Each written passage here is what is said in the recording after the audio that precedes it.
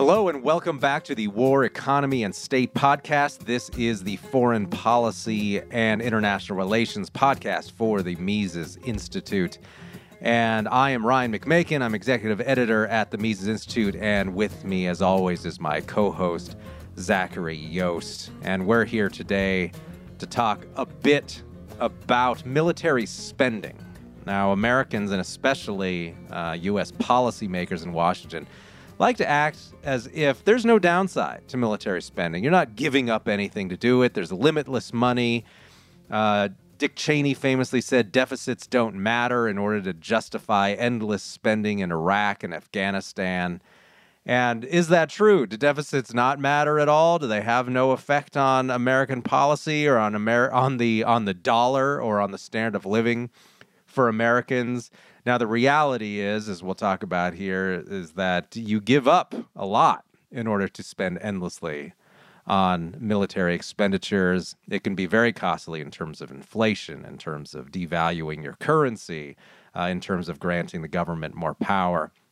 As Murray Rothbard was always clear, the biggest problem in terms of empowering the state has long been war and national security issues. That's long been the justification for pretty much all of it.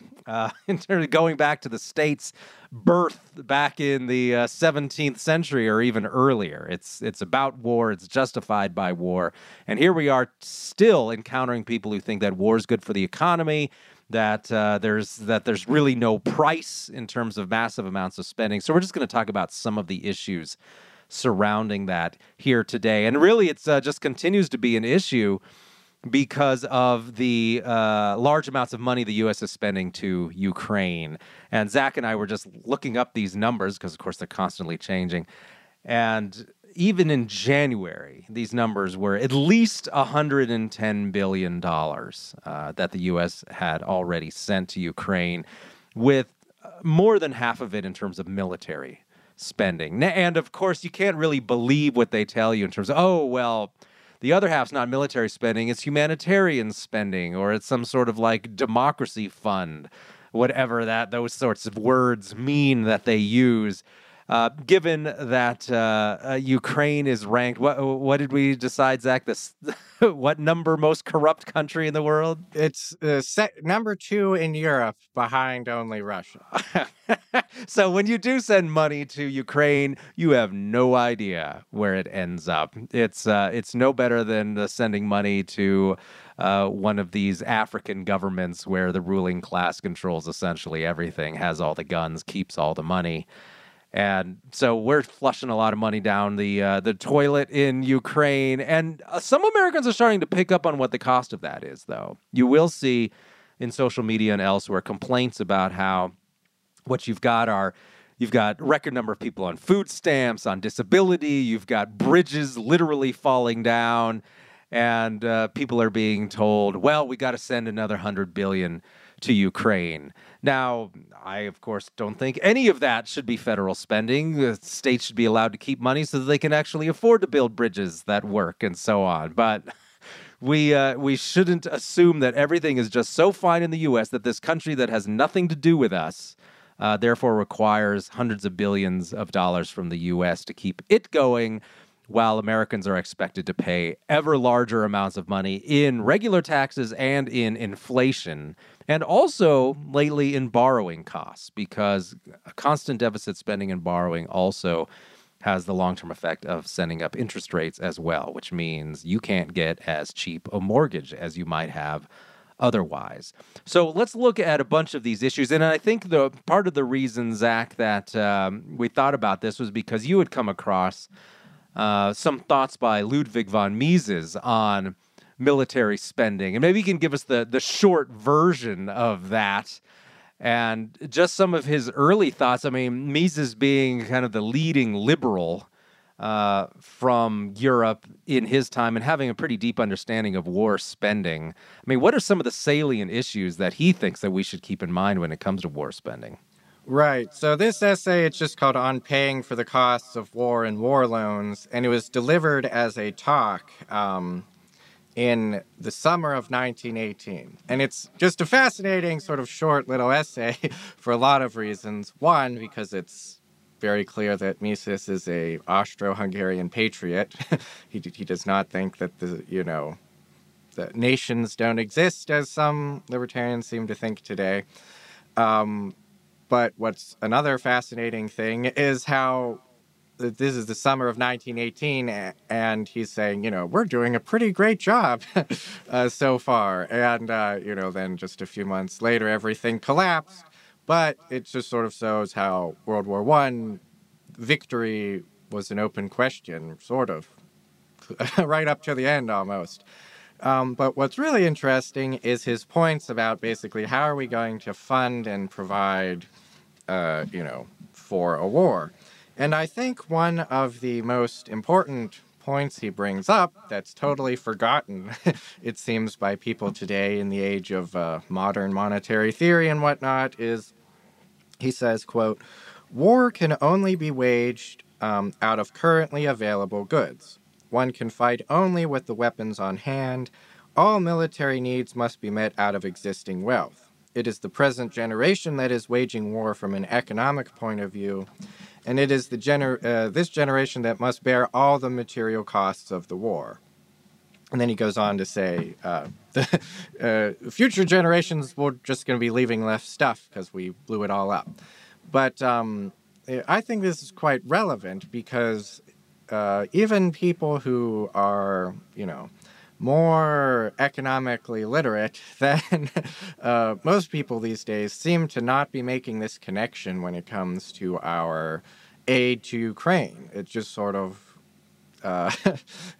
like there's a limited amount of material goods and services currently in existence, and if we are sending those to Ukraine, well, they can't be used on things here. And so when we get into our enormous annual budget deficit and things like that, it's highly relevant. People just seem to think there's not really a cost to what we're providing to Ukraine, leaving aside the potential for World War III or, an outbreak of nuclear war or something like that, or, the tens and tens of thousands of people being killed and millions displaced and all that.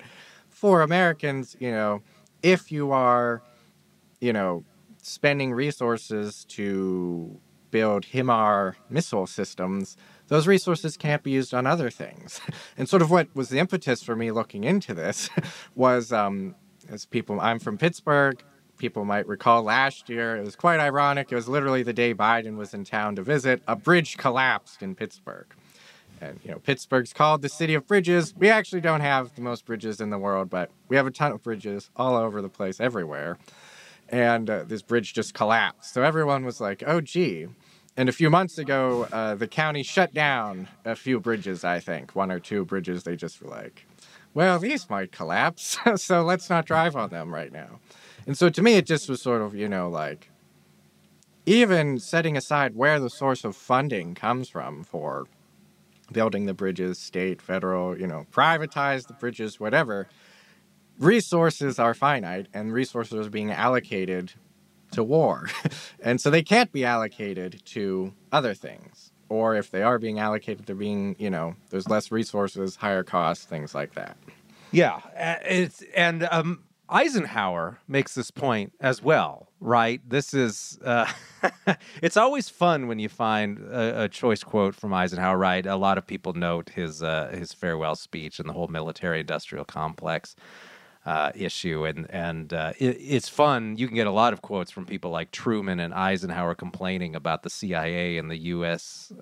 Security state that they had created and then regretted they had created later because the U.S. was changing so rapidly from a more or less free country into a surveillance state that took a few decades to truly materialize, but you can really only date it back to the 40s. And actually, we'll look at that in a coming episode when we talk about the release of these secrets and the prosecution of this Teixeira guy, and how most of the laws under which he will be prosecuted and the laws claiming all the secrecy, they really only date from the National Security Acts of the late 1940s. This idea that there were state secrets in a way comparable to today in the year in 1901 or 1875 just simply is untrue. The surveillance and security state's a new thing. It's a post-World War II thing. And it comes with huge amounts of spending, and Eisenhower made this point, was that, and you pointed this out, was for every $1 billion you spend on the military, that's just money you cannot spend on something else, and people just have to admit that. And this may have been one of the reasons why Eisenhower is one of the very few presidents where military spending actually went down. Now, I don't go overboard on praising Eisenhower, who certainly didn't do anything to rein in the New Deal, but he did have an understanding of the consequences of military spending, unlike most presidents, and he was relatively sane on that issue. And that's just one of the costs, then, of military spending. We can look at a variety of other costs as well. For example, well, of course, Salerno notes, right, and he's got a good essay called War and the Money Machine. And there's only 3 ways to raise funding, right, for a war. You can tax people, you can borrow money, convince people to lend you money, or you can essentially tax them through the inflation tax, that is, through simply printing or creating money. And this has led then to a need to borrow immense amounts of money, increases in the interest rate, more central bank intervention. And these all have real economic costs for people. They impoverish people, they limit the number of resources available, they destroy the buying power of the dollar. And let's look at some of the historical way that war has been connected to that. Specifically, and I've noted this in a couple of interviews recently and in an article too, as I've been writing a lot on the origins of paper currency and the decline of the gold standard, and how states during emergencies, quote unquote, what the state determines to be an emergency isn't necessarily an emergency. But in cases of emergency, even when there was a gold standard, these countries would go off the gold standard, like explicitly, and they would just say so. And this occurred in England, which had already been, well, it was Britain at that point, had already been in a real or de facto gold standard for decades at that point, and just said during the Napoleonic Wars, well, we need to be able to just simply create money in an unrestrained way. So we're not going to honor any trading in of banknotes for gold. We're off the gold standard. And we'll come back to it someday. So that essentially is what financed the war. Now, after the war, they would then go back and try to do enough austerity measures so that they could get the price of pound sterling back within a reasonable level of where it had been before the war. But that, of course, then requires that people pay after the war through austerity measures and through a declining standard of living to get back on the gold standard. So there's a real cost there. And then in World War I, of course, that broke the gold standard completely, where, again, they just announced we're going off of it because there's a quote-unquote emergency. A much less of one, by the way, an unconvincing declaration of an emergency, whereas I could see in the case of the Napoleonic Wars, you could claim there was a real threat to British independence. In World War I, not at all. But they decided that was an emergency too, which, by the way, grew out of a secret treaty that the British government had and didn't tell anybody about. And so then that destroyed the gold standard. After that, Western Europe went on to the gold exchange standard, which wasn't a real gold standard. It was just a matter of settling accounts in gold between nation states and huge banks in some cases. And so that was it. It destroyed the money. And so in spite of all of these claims that war is good for the economy and all of that, we can see repeatedly that war is actually a means of destroying the currency in terms of its connection to gold and stable value. And that war generally has provided an excuse to manipulate the currency. But even after the end then of the gold standard, you still had a need to manipulate the currency in terms of interest rates. So all of these massive amounts of spending and borrowing that governments must do during wartime, that then causes interest rates to go up if you were to continue selling all of that government debt in the marketplace. And if you look at that issue, you can see what happens then is that central banks intervene and they just start monetizing the debt. So during the gold standard, you took the government off the gold standard and spent freely that way, ruining people's purchasing power in that case. And then in later eras, you ruin their purchasing power by just printing more money and pegging interest rates at a certain way. And here I'll explain how it does. There's a good passage from The Great Deformation by David Stockman, and he's talking about World War II.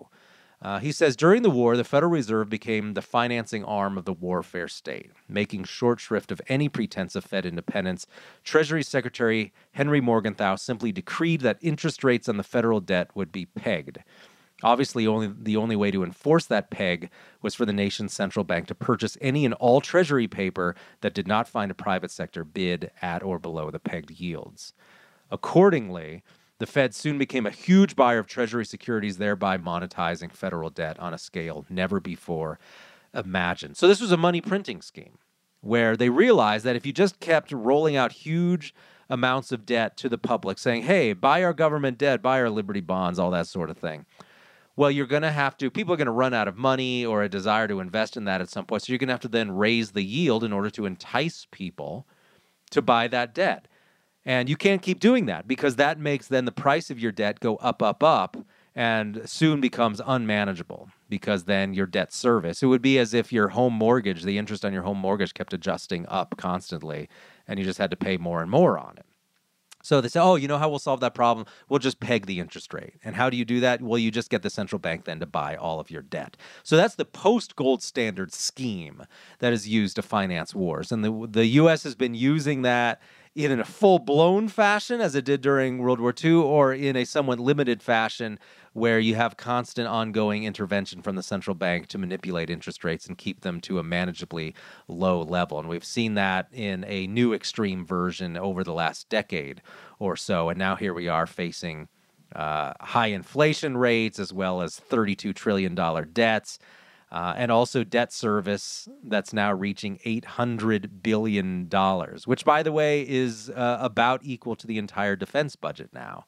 So there's a trade-off right there. And you just have to keep asking yourself, well, are we just going to spend then $1 trillion a year on debt service in order to keep all these wars going? And I think it's a good question. And I wonder, do people understand this at all? Or I assume the public's just completely in the dark in it or doesn't care and has been convinced that it doesn't matter at all. So I don't know what's going to need to happen in order for people to think that you just can't keep spending like this, maybe just by pointing out things that can't be bought because you spent so much money on the war in Ukraine to defend one of the world's most corrupt governments. I don't know.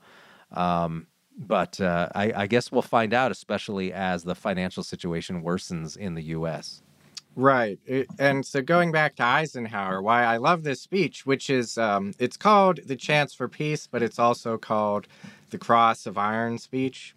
It's sort of astounding. It's like the most literate any politician, well, maybe aside from like Ron Paul, has been on like the idea of trade-offs. Trade-offs exist.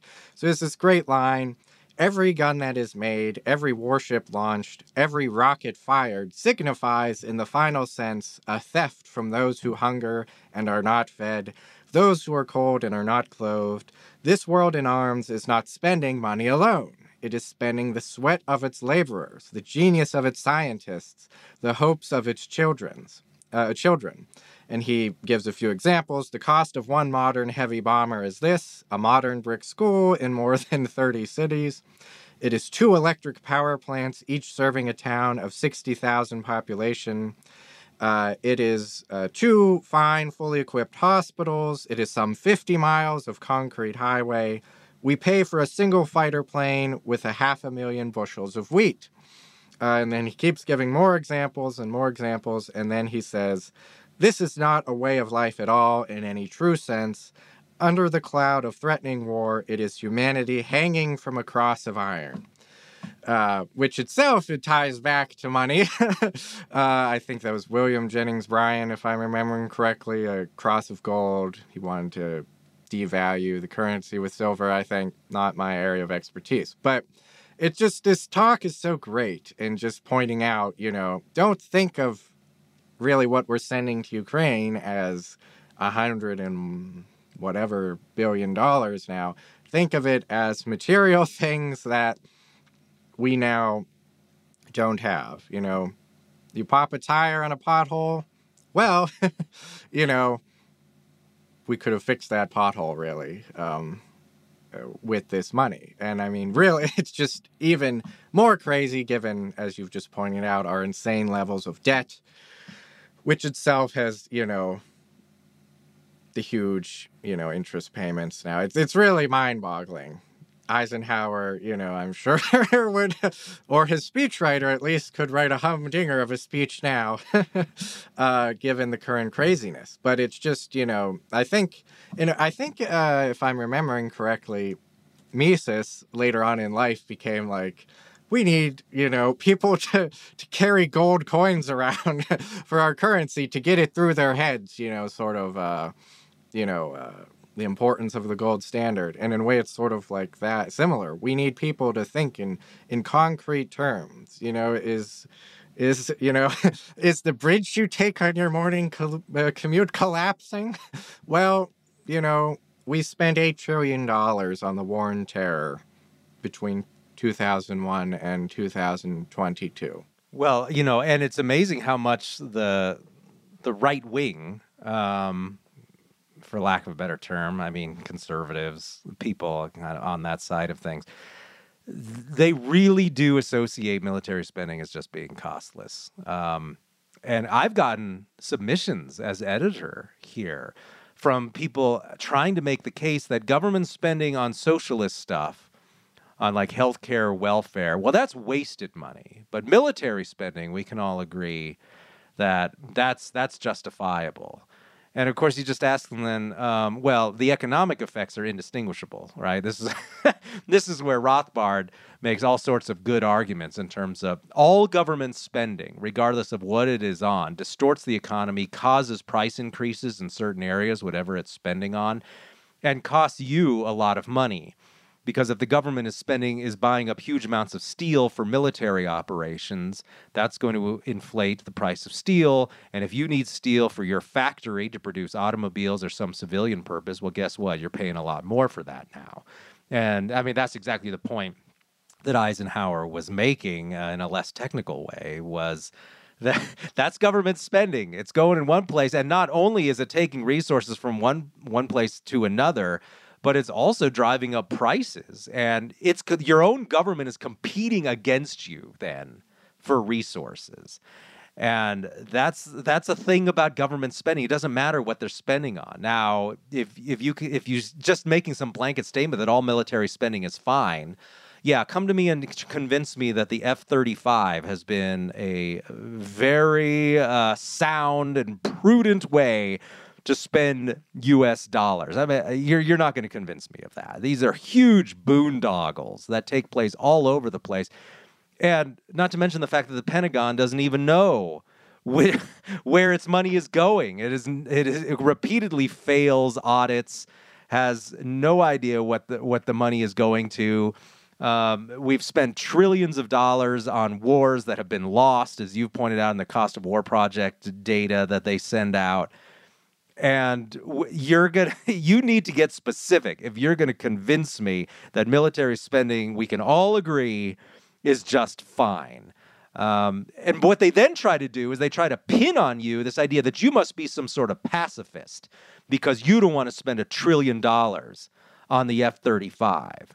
And how does that work? Especially if you note that the reason the United States faces no foreign threats is because of the Navy and the nuclear arsenal. At least that's my position. And this idea of having a large army, the army serves no purpose, really, the standing army, right? The National Guard has a defensive purpose. The standing army has no purpose except to occupy foreign countries. It's very necessary for wars like Iraq and Afghanistan. And it has really no use other than that. And you could say very similar things about the Marines exist really to start miniature wars with other countries. They're very useful in that too. Very little defense purpose in terms of defending U.S. shores and deterring any sort of foreign aggression against the U.S. Unless you believe that the entire world is the realm of the U.S. and the U.S. needs to be everywhere, always, defending every little corner that Washington could construe represents some sort of interest. Somehow, the most prosperous period for the United States involving the greatest amount of gains in standard of living, the U.S. didn't engage in any of that at all. The U.S. was primarily concerned with trade and with peace. We're talking here about the 19th century, and except for the period leading up, a period around World War I, even in through the 20s, there was so little intervention. Even if you look at the stuff that was going on in Latin America, that just doesn't compare to what the U.S. is doing now. So sorry, this false dichotomy between either spend endlessly on everything or you're some sort of pie-in-the-sky pacifist is a complete BS claim that those people like to make. And by the way, all those stuff you just read from Eisenhower, man, can you imagine a president saying stuff like that today? I mean, if it was even a Republican getting up and saying there would be denounced as some sort of hippie. And so, Max Boot would be going on about what a traitor that person is for even suggesting such things. So that's where American rhetoric is now in terms of military spending. And so we got a long way to go, but you can see what's going on there. And this brings us to an issue you brought up, right? About how, the U.S. spending isn't big at all when you compare it to GDP. And when you look at actual inflation adjusted numbers spent on defense spending, military spending, it's higher than it was during the Cold War, during the Reagan years. And there are some periods where it's slightly lower now in inflation-adjusted dollars compared to some peaks, like in the days of the surge that we were told was going to win the war. In Iraq, I believe, was where the surge was. I can't even keep track. And that, of course, all just failed miserably. But there was some huge spending in those years, which now inflation-adjusted spending is slightly below that, but certainly near or at historic highs when you can look at almost all years. The only time it was higher was during World War II. But you've got people out there claiming that, the GDP has grown, so now we're at like a historic low in terms of the percentages that people are spending on GDP. So let's look at some of the actual numbers, right? The numbers are around 800 and rapidly heading to $900 billion in terms of military spending.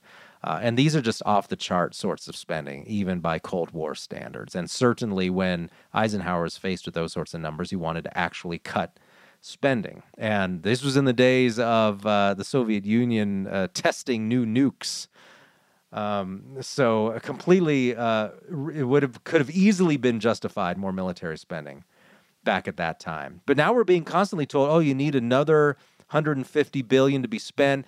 Biden puts in his request. Congress spends even more than is requested from the White House because it's just so popular to keep spending this sort of money, and no talk about cutting back whatsoever. And so, no, military spending is not at some kind of historic low, except by that one single measure is of compared to GDP.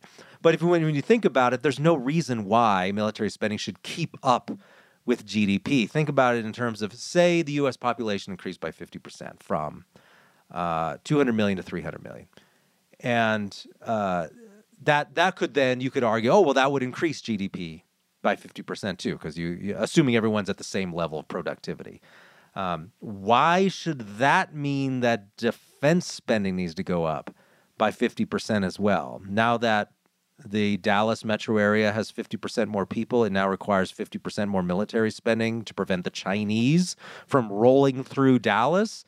What's the rationale there? There's no reason why a larger population, larger GDP should require defense spending to increase in kind. So that's a nonsense measure What we need to be looking at is just in terms of how much money is really being sucked out of the economy for all this. And does any of it have anything to do with defending North America or the United States specifically? And very little of it does. Right. And I think with the people being like, oh, we're spending so little, as a percentage of GDP, these are probably the poor rich, like the people who, make six figures but are living paycheck to paycheck because they engage in lifestyle inflation, rather than maintaining sort of a modest sort of lifestyle. It's like, I got a raise, time to upgrade to an even bigger house, new car, etc. etc. So we have to continually be, living beyond our means no matter how much money we get. And on the point of like how much defense, I mean, I recall a few years ago you wrote a rebuttal to some free market economist who said, well, you can never have too much, too much defense as a good. And it's like, this is crazy talk, it's not exactly like we have a market process for figuring out the optimal level of defense spending. But even without that, we can use our brains. There's no power on Earth that can invade us. We have nukes. We have the Navy, as you pointed out. And no one has the power projection capability to cross water to get here. All those sorts of things. So, and another thing I'd point out is that the one, to my mind, I approve of this. Some libertarians don't like me. I get a bad check mark for it, but I'm all in favor of arms exports. I mean, I'm okay with the government restricting it in some capacities. I don't think firms should be selling weapons to Russia or China, for instance. But like Taiwan, I'm quite an advocate of selling oodles of weapons to Taiwan. And, we're not selling weapons to Ukraine. We're giving them, gajillions of dollars worth of weapons, just handing it over. And again, for people who consider themselves, national security hawks and whatnot, they don't want to face the trade-offs that exist between sending stuff to Ukraine and selling weapons to Taiwan. There's a lot of debate about, to what extent is, all the stuff we're sending to Ukraine responsible for the backlog, which is just shy of $20 billion, last I checked, to Taiwan. And people are like, we're sending different things, yada, yada, yada. But ultimately, I don't think that is a very good argument. One, because of just material scarcity. It's like the steel that's going into whatever we're sending to Ukraine might not be something, we should not probably be sending Abrams tanks to Taiwan. But the inputs to the Abrams tanks would probably go into things I would be an advocate of selling to Taiwan. And even aside from that, we've drawn down our arsenal. I think we've sent Ukraine a third of those portable anti-tank missiles that I'm sure I'll remember. The high bars? No, not those man-portable... I can't remember what it's called. Or things like Stingers. We've sent down such a huge portion of our arsenal of those things, our stockpile of those things. So, and as we covered in an early episode, it's going to take years and years to replenish our stockpile just because it's going to take so long to do so. But those are things we can't sell or even just send to Taiwan in the event of an invasion or something like that. So there's these trade-offs that they don't want to admit. And you mentioned HIMARS. A drill with Japan had to be canceled in January between the U.S. and Japan because there was not enough HIMAR ammunition for the drill to take place. So the idea that, what we're sending to Ukraine and, pivoting to Asia, those are two different things that don't have any bearing is just ludicrous nonsense. That it betrays, not understanding trade-offs and material realities of existence. Well, and this is just where a lot of people just go off the reservation claiming to be in favor of any sort of free market economics, but then somehow all the rules are suspended when it comes to defense spending. And that was an important point you raised there as well, is that there's no market process that's actually working here.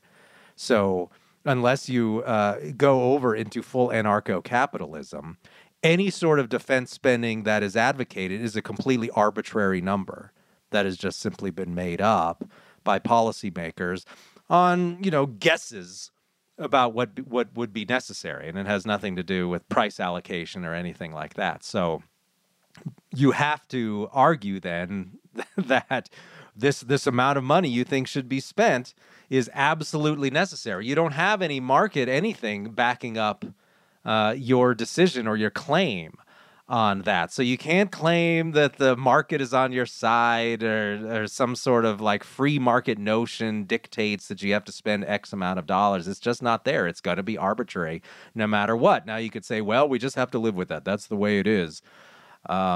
Okay, fine. But again, you're going to have to show that that money is prudent and also take into account all of the resources that are being sucked out of the private economy where the price allocation system actually does work. And you brought up the issue of weapons manufacturing and all that. Mises has some interesting stuff on that.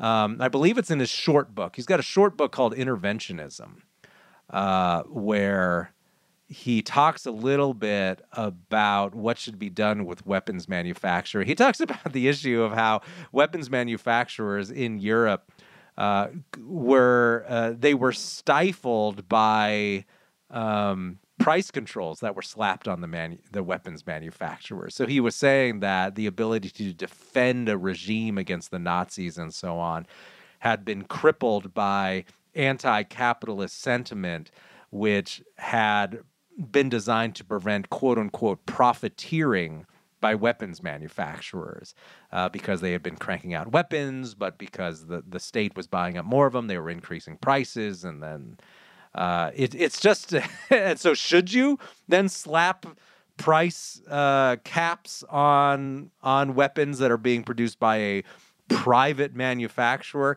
This is a real sticky issue when you get down to it.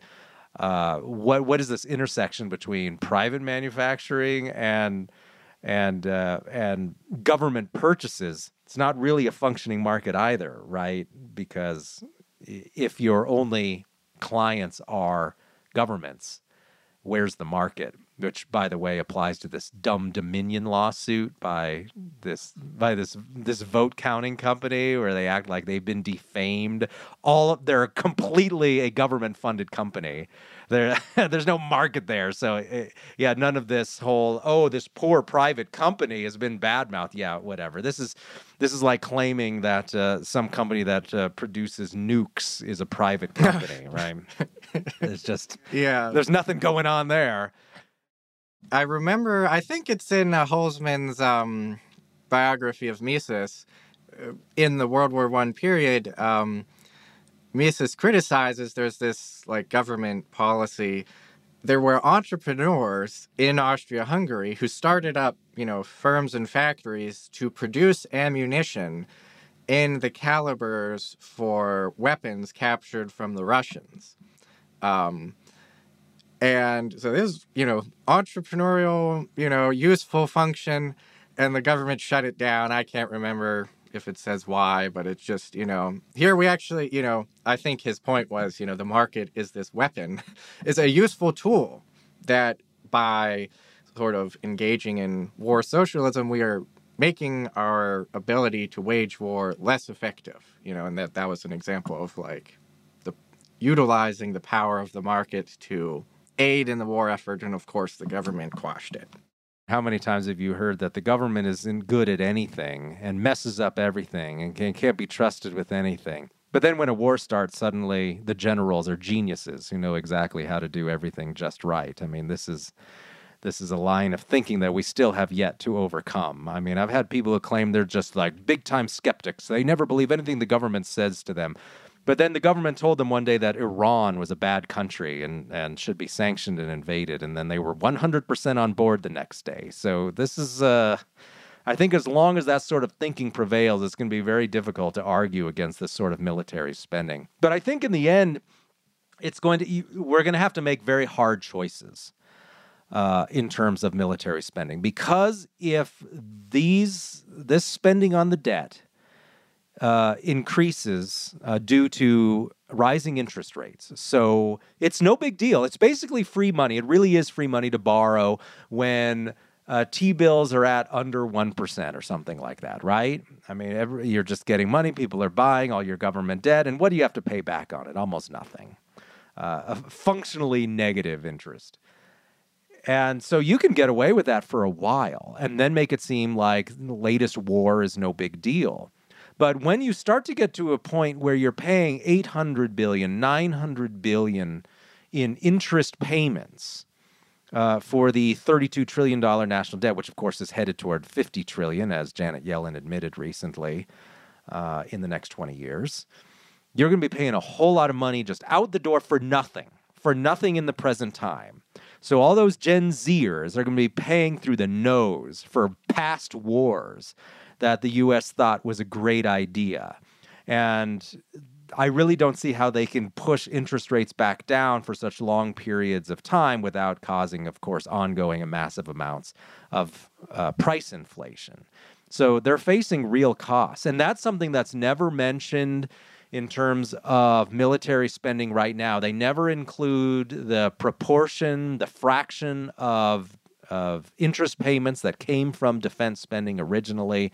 They don't even mention all the back pay, so to speak, that occurs in terms of caring for disabled veterans who were rendered crippled by these various wars. You got to pay for that.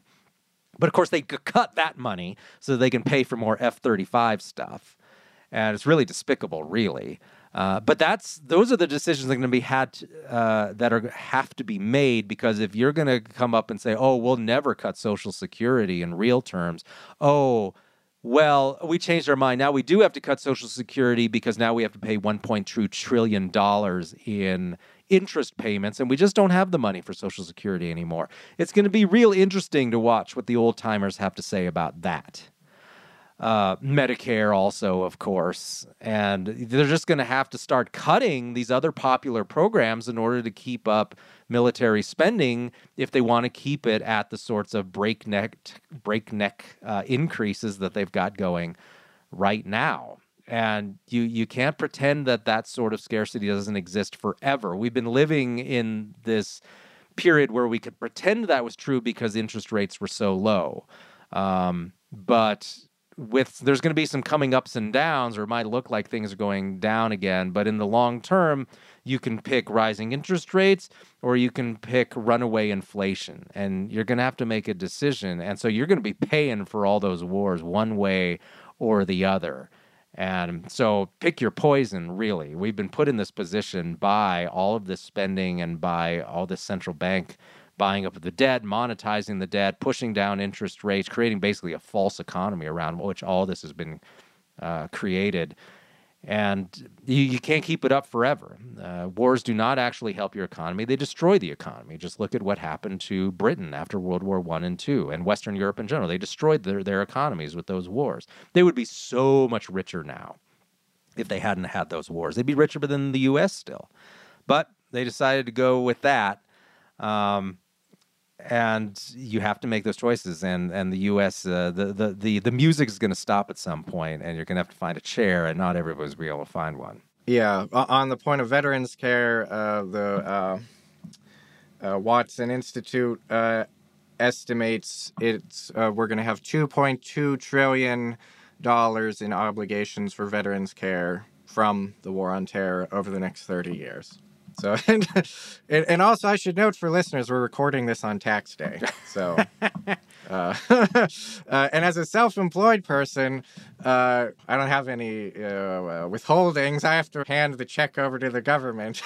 It's quite sad to think, oh, it's just $100 billion to Ukraine. But when I'm writing the check of my income, it's sort of depressing when I think all the money I'll ever pay in taxes to the government, 1,000-fold that has already been blown up in a Russian airstrike on some arms depot in Ukraine. It's just little salty about that today, especially. Well, yes, happy tax day to everyone. And that seems like a good place to end this discussion, just as a reminder of where all that money comes from for the next war. So thank you for listening to War, Economy, and State. We'll be back next time. Our plan is to cover the secrets and the prosecution over the latest leaks about Pentagon spending and the wars. And so hopefully we'll have everything we need to talk about that next time. And so thank you for listening. Have a great week.